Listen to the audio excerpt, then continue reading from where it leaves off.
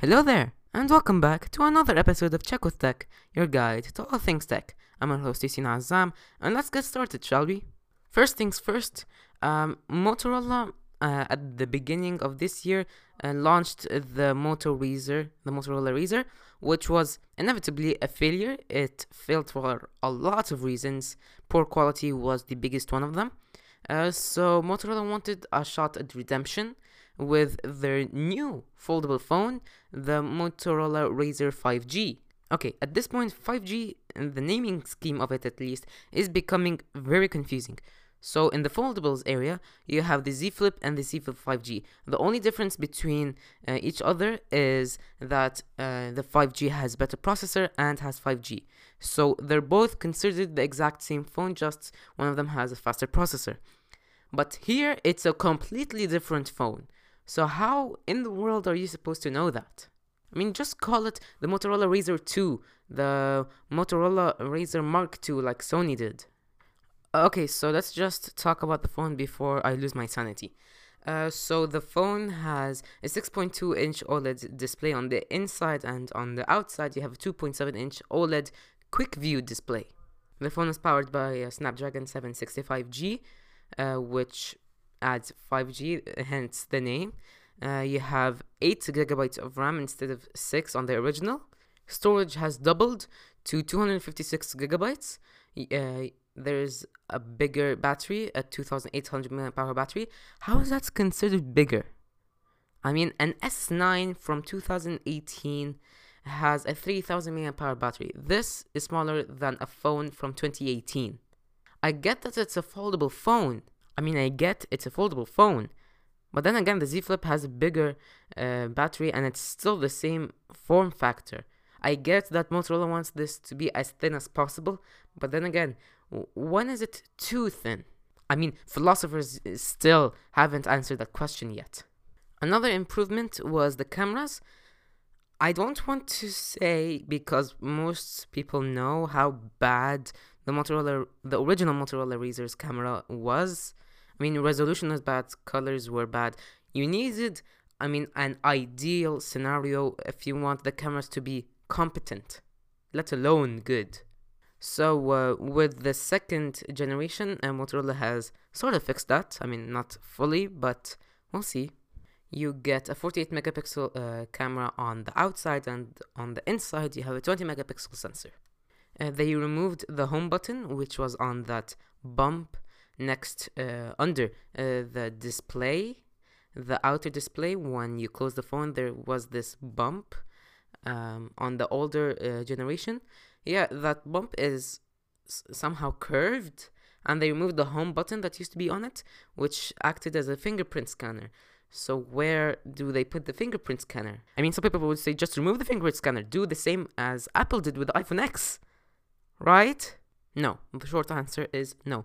No face recognition on this phone at all. So then the R&D team at Motorola spent months trying to figure out how to put a biometric scanner, any type of scanner, on the phone. And they have found it. The true meaning of innovation. Put the fingerprint scanner on the logo. Yes, ladies and gentlemen, the Motorola logo on the back also acts as a fingerprint scanner. Is that clever? Is that lazy? I have no idea what it classifies as. Okay, that's pretty much everything that has changed other than the design. I don't know, there's something about this phone that looks cheap. That looks even cheaper than the original Motorola Razr. I mean, I don't know, something about the two-tone finish on the outside and the material and the glass finish, everything just looks cheap. That's just my opinion. I don't know, I don't like this scheme at all. I get they were trying to go simple on this one, but they just made it look way too simple. It actually looks cheap. And then consider this. This phone is a $1,400 phone. I mean, yes, it's $100 cheaper than the original Motorola Razr, but $100 isn't a lot in these times. And considering how it looks, I would say just wait some time. Or if you want a foldable phone, get the Z Flip or the Z Fold 2. Those are your best options right now. Here's my verdict. If you're nostalgic for Motorola, get this phone. It's a good phone. You'll have a kick out of it. But I'll say just wait some time until they release the Motorola Razr 5G 2.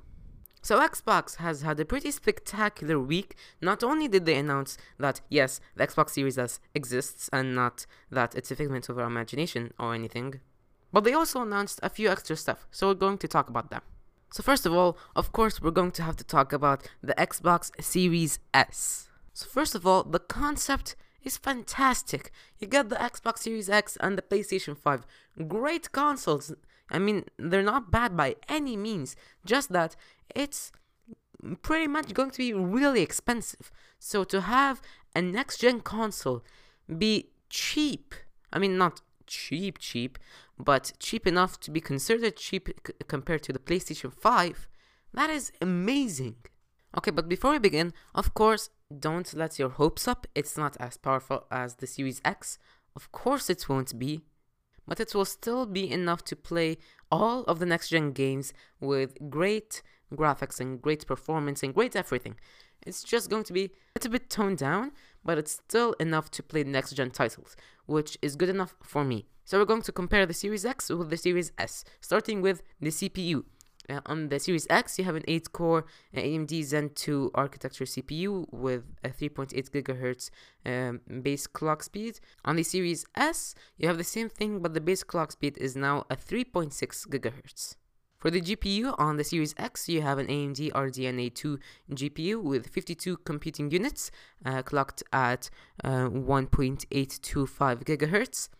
On the Series S, you have an AMD RDNA 2 GPU with 20 computing units at 1.565 GHz. On the Series S, you have 12.15 teraflops of raw GPU power, and on the Series S, you have a small but significant 4 teraflops. I cannot believe that 4 teraflops is now considered not a lot.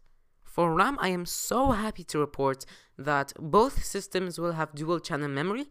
That will make RAM much faster and making the system overall a much better unit in performance. On the Xbox Series X, you get 16 GB of GDDR6 RAM in total.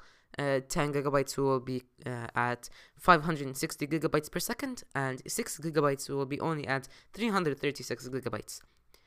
For the Series S, however, of course, it's toned down.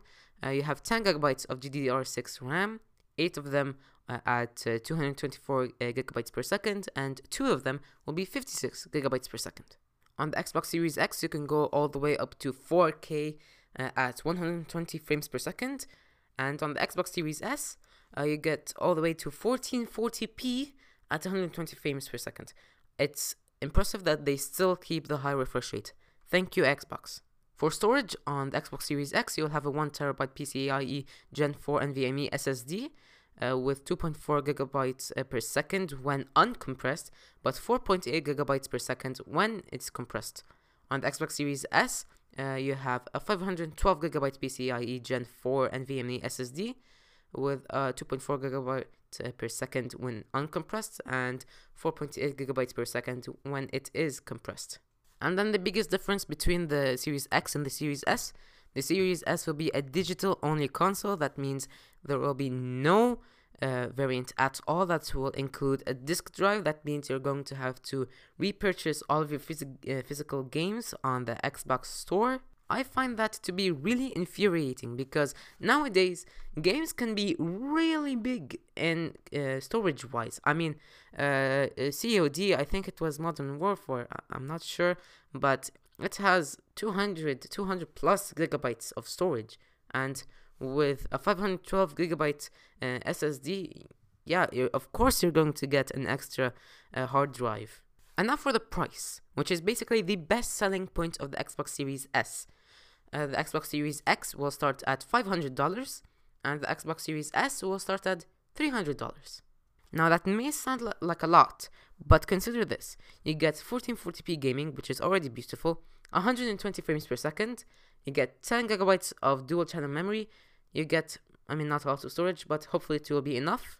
You get basically the next generation power with enough to run any game in the next 6 or 7 years.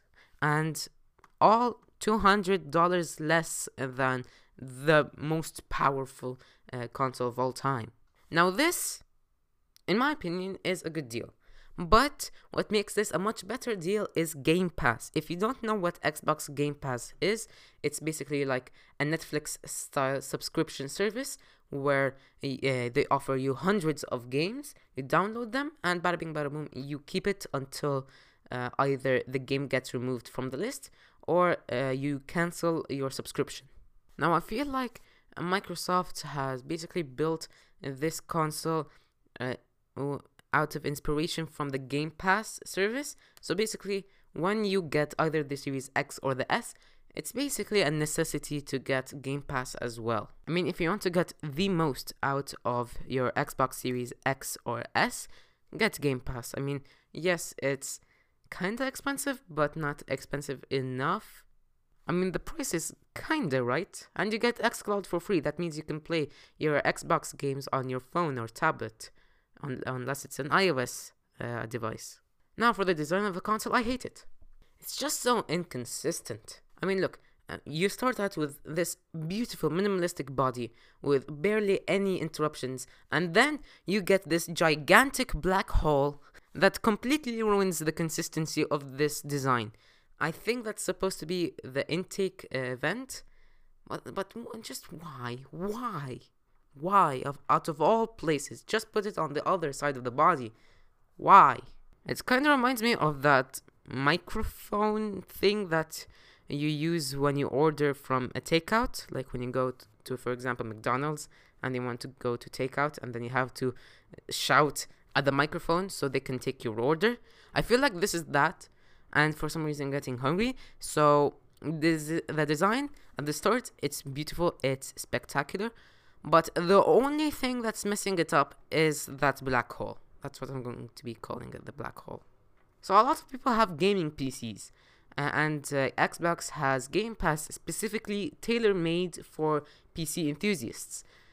So then, for some reason, I'm not sure why, Xbox has decided to double the price for Xbox Game Pass on PC. But don't worry, if you have Ultimate, Game Pass Ultimate, you won't be affected at all. And along with that, Xbox has also announced that EA Play will be included at Xbox Game Pass. So yes, I can finally play FIFA 15, FIFA 16, FIFA 17, FIFA 18, FIFA 19, FIFA 20, and Star Wars with no extra cost. Overall, I am impressed at what Xbox did with the Series S. I hope I will get the Series S. And yeah, definitely Xbox Game Pass Ultimate with it. Pre-orders begin at September 22nd, and it will be available with the Xbox Series X at November 10th. So you have 5G phones, and sometimes you have 5G in the name of phones. But have you heard of NFC, Near Field Communication? If you don't, that's basically how you use Apple Pay, Google Pay, Samsung Pay, and others. Well, what happens if you give NFC the same treatment as 5G? Ladies and gentlemen, you better watch out, because here comes the Poco X3 NFC. Yes, that's part of the name. So, those of you who have heard my past episodes in the podcast already know that I don't like having 5G in the name. Well, now that hatred has gone fully into NFC. I mean, 5G, I still have a bone to pick with it, but NFC, I mean, come on. I mean, 5G is in the name because 5G is new. NFC isn't new, unless there is some new innovation and they have completely revamped the idea of NFC, then you could use it. So the Poco X3 NFC, oh my god, I really should get used to the name. It's Poco's new phone that I did foreshadow a couple of episodes ago when I talked about the new Snapdragon 732G, which this phone does have, so thank god, consistency, yay. So let's talk about this phone. The phone has a 6.67-inch 1080p display with 120Hz refresh rate. This phone is the first phone to ever use Qualcomm's new processor, the Snapdragon 732G. It has 6 GB of RAM, 64 to 128 gigs of storage, with an expandable option via a micro SD card slot. It has a 5160 mAh battery and is charged with a 33-watt charging brick that comes in the box. You have 4 cameras on the back, a 64 megapixel camera, a 13 megapixel ultra wide camera, a 2 megapixel macro camera, and a 2 megapixel depth sensor. On the front, you have a hole punch cutout with a 20 megapixel selfie camera. I feel like just because the 732G didn't support 5G, Poco was just finding anything to put in place of 5G, and they just found NFC and just chose it. Because nothing that I know of actually changes NFC or makes it the important aspect of the phone. It's just a regular phone. So anyways, the phone is now on sale in Europe today, at the date of this recording, for €200, which is equal to around $235, for 64 gigabytes of storage, or €250 or $295 for 128 gigabytes of storage. That is the launch price of the phone. The MSRP will be €230 or around $270, and €270 or around $320. I mean, it's pretty good. That's pretty good for what you get, but I mean, come on, why the NFC? I mean, it's not something important for the phone itself. And design, I can't say. I mean, they wanted to show to you that it was a Poco phone. So you have this gigantic Poco logo on the bottom of the phone on the back, and then the camera cutout. I mean, there's something about it that just looks unnatural. I mean, maybe it's the colors, or maybe just how thick the phone is. But still, I don't like how the phone looks, especially on the back. And also, this phone has quite a bit of a chin on the front. So yeah, I was honestly expecting smaller bezels, especially on the chin of the phone. But that's pretty much it. Overall, a really good phone. And now, ladies and gentlemen, we have come to the tiny topics. The Apple TV app is now available on Vizio TVs. Epic Games accounts won't be able to use Apple's sign-in system as soon as September 11th. Huawei says that Harmony OS will come to smartphones next year. AMD delays the announcement of the Zen 3 CPUs and Radeon RX 6000 GPUs for next month. Tile promises up to $1,000 in products if you can't find your lost item. AMD is now selling bicycles. That's not the weirdest thing I've heard this week. Minecraft will add PSVR support this month. And LG confirms its next phone will be called the LG Wing. And with that, we close the book of everything that's happened this week. Thank you guys so much for listening to this episode. I hope you enjoyed it. Please make sure to listen to the other episodes in the podcast, and don't be afraid to leave a review on Apple Podcasts. As always, this is Yassine Azam signing out. See you next weekend.